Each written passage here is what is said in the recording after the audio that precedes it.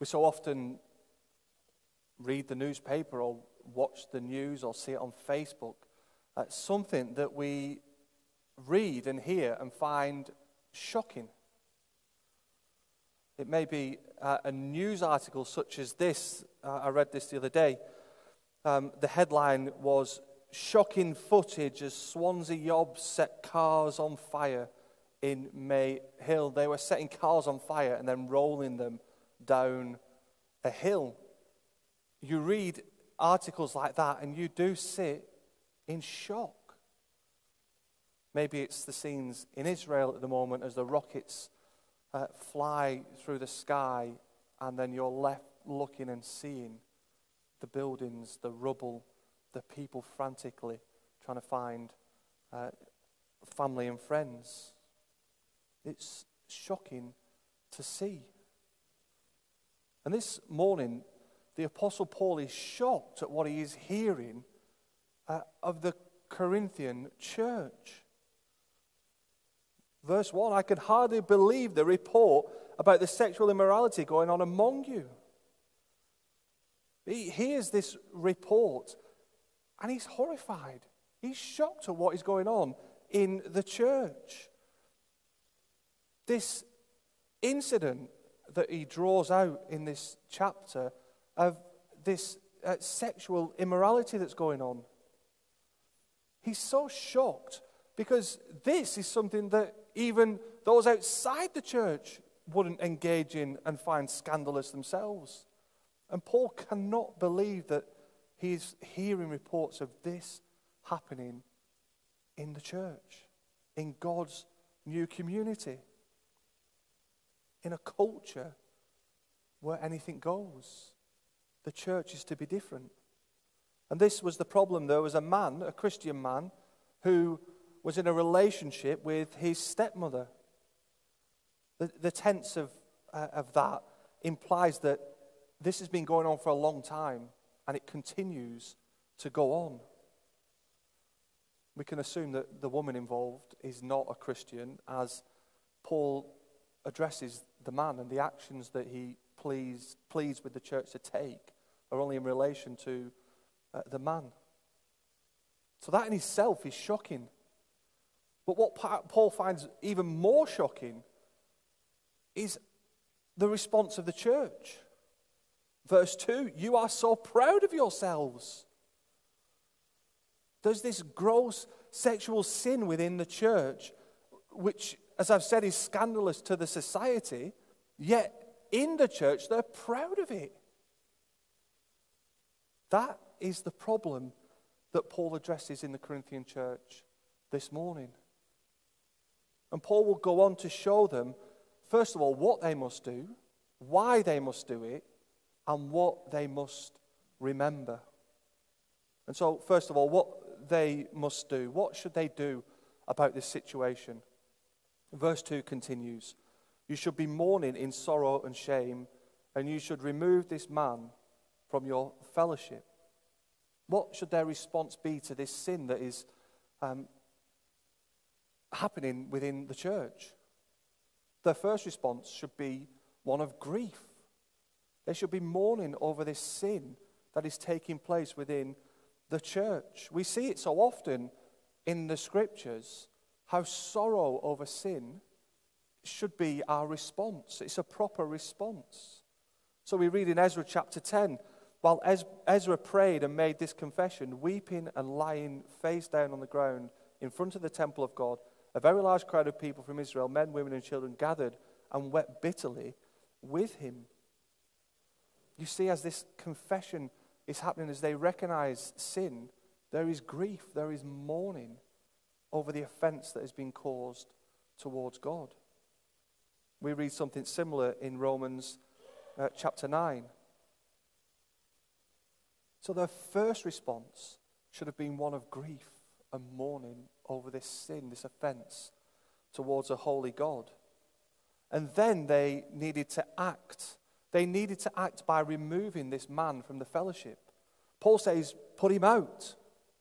Put him out of your fellowship. We know that since Paul had left this church, that their opinion of him had changed.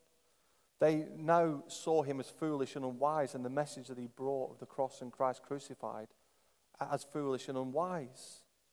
Yet Paul goes on in verse 3 and 4 to remind them that even though he's absent from them physically, he is with them in spirit. And if he was there physically, he would make this same judgment on this man. And so while he is absent but with them by spirit, they too should make that same judgment upon this man's sin. They should judge him and put him out of the fellowship with the authority of Christ. Some will say in response, we're not to judge people. Didn't Jesus say, do not judge? Well, yes, he did say, do not judge. But in that chapter in Matthew 7, Jesus at that point is speaking about people with a judgmental spirit. That sort of critical attitude that comes from self-righteousness. Looking at themselves as being sort of better and superior than anyone else. And Jesus says to that person, first of all, pull the plank out of your eye before you go around picking the specks out of other people's eyes. So yes, in one sense, we're not to judge, but just a few verses later in Matthew 7, Jesus says, watch out for false prophets. And if we're to watch out, that involves making a judgment, judging. So Jesus isn't blanket saying, don't judge anything. What he is saying is there are times when we need to make a judgment. When it comes to the purity of the church, Jesus gives us the authority to make a judgment on that sin. And Paul goes on in verse 5 to say, hand this man over to Satan. Throw this man out and hand him over to Satan. This man is to be treated as an unbeliever. It's not he's thrown out and what awaits him is hell. Because if he is a true believer, when he goes through this painful discipline within the church, he will turn away from this foolish behavior that he's engaging in, and he will come back, as the rest of that verse continues, which we'll look at in a moment. But as he continues in this unrepentant sin, he is to be treated as an unbeliever. But why? Why must they do this? We read these words of Paul and they seem really harsh for us to hear. But Paul gives two reasons why this is the course of action that must be taken. The first one is for the sake of that individual. So verse 5, throw this man out and hand him over to Satan so that his sinful nature will be destroyed and he himself will be saved on the day the Lord returns. The reason to put this man out of the fellowship of the church is so that he may repent and then be restored to the fellowship. This course of action is done out of love for the benefit of that man.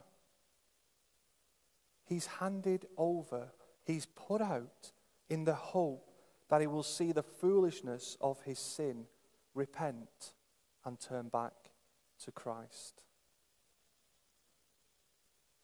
Let me just say at this point, this is a last resort. Paul is saying put him out as a last resort, but it is in line with what Jesus says. So in Matthew 18, Jesus goes through this order of church discipline. If somebody is in sin, go to that person and challenge them on that sin. If they continue and they're unrepentant, go with one or two other people. If then they continue in that sin, bring it before the whole church. If then they're still unwilling to repent of that sin, then put them out in the hope that they will see the foolishness of their ways, repent, and turn back to Christ. This man was living in deliberate and severe sin, and he must be brought to his senses. Let me also point out that there's a difference between somebody who is willfully living in sin and somebody who is battling sin within their lives. There is a difference there. One person continues in sin and thinks nothing of it. The other sees sin in their lives and are desperate to uproot it and get rid of it. There's that recognition that, yes, I sin. There's that working at trying to get rid of it. There's that asking for forgiveness. There's that battle with sin in their lives. So there's a difference between this man and somebody who recognizes sin and is battling it, although they may still fall to whatever sin it is in their lives. That's partly why we have a confession every week on a Sunday morning, because we know that we still sin. And it's good and right that we acknowledge that sin, recognizing that we fall short, but we want to get rid of whatever sin it is in our lives as we seek to live a holy life honoring to our great God. The hope is that as this man is put out of the fellowship, the pain that comes with it will drive him to repentance. That is the first reason, for the sake of this individual. The second reason is for the sake of the church. If you've ever made bread, you know the effects of yeast. You know that in all this flour, that you only need a little pinch of yeast to have an effect on the whole of the flour and the dough. Yeast was really rare at this time in history. And so they would use leaven, which was created from a new batch of dough. They would make this dough, and after a period of time, it would begin to ferment. And then they would pull a chunk off and save it for the next time they made bread.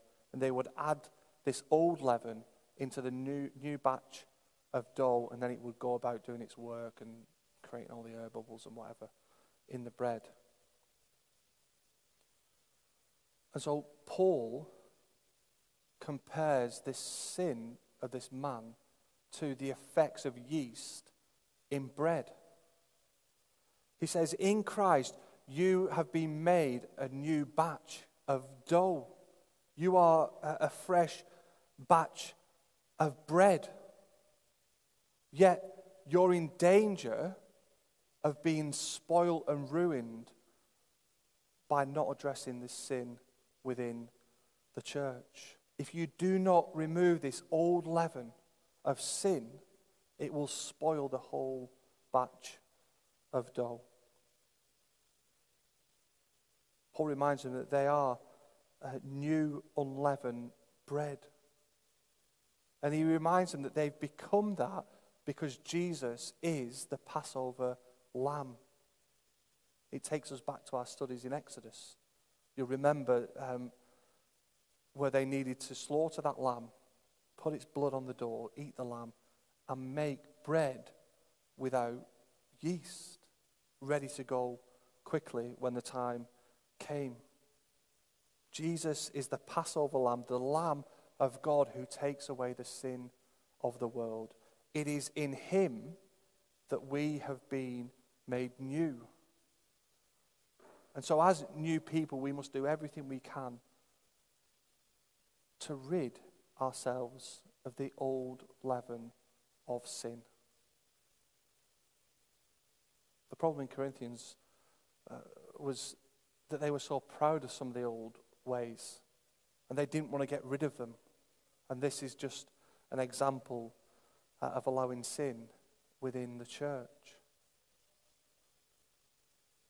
And so this man must be put out in the hope that he will repent and for the sake of the church. They must remove this old bread of malice and wickedness and instead live as new bread of sincerity and truth. And so Paul goes on, having shown them why they must do what he's told them to do, by reminding them of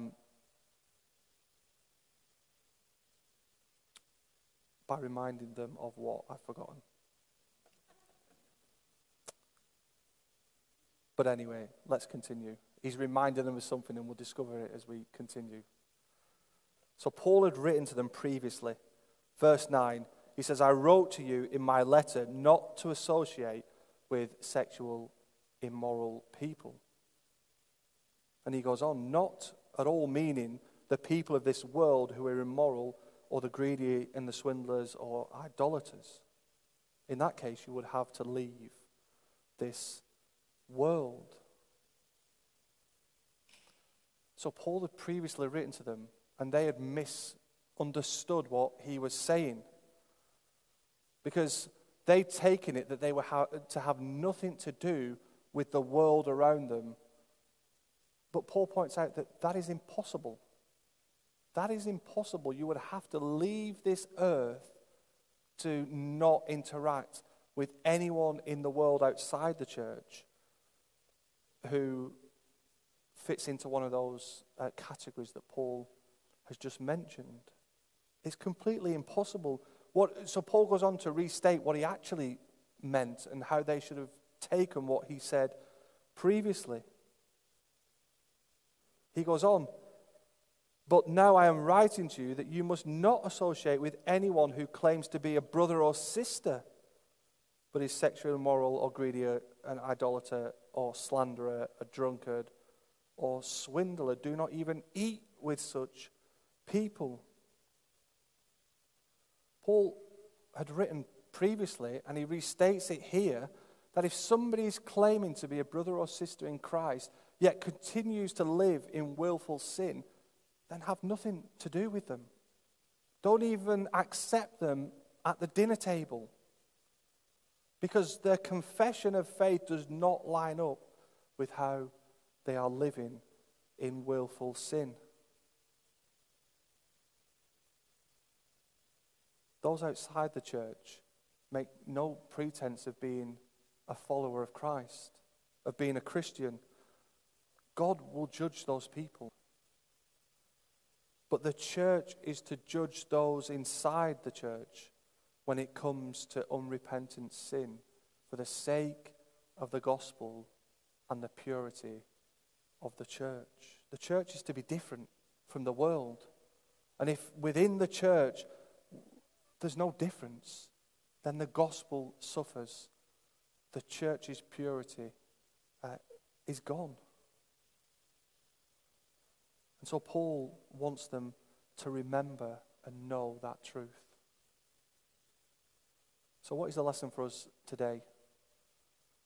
Well, I think it's this, that we must take sin seriously, both in our own lives and in the life of the church.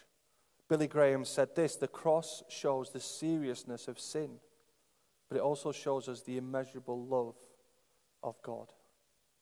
Sin is serious. Never take it lightly. We must flee from it.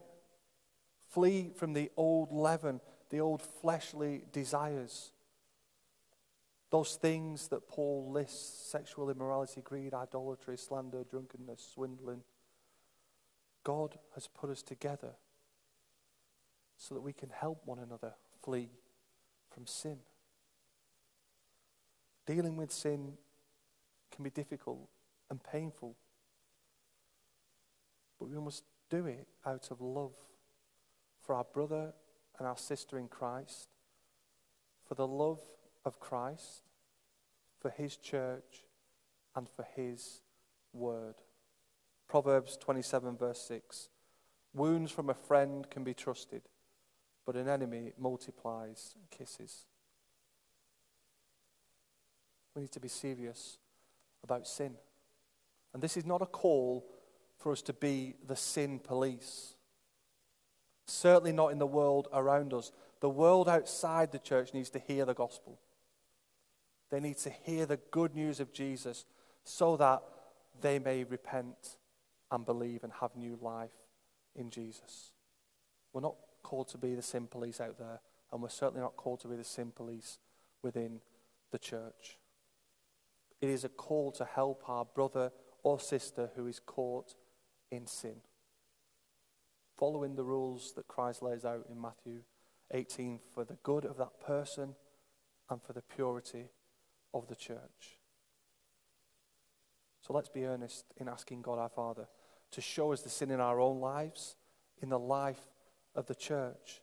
And let's ask him by the power of his Spirit to help us uproot that sin which so hinders us in our lives. We've been made new in Christ, and our lives must be consistent with our new identity in him. And here's one of the greatest protections from sin.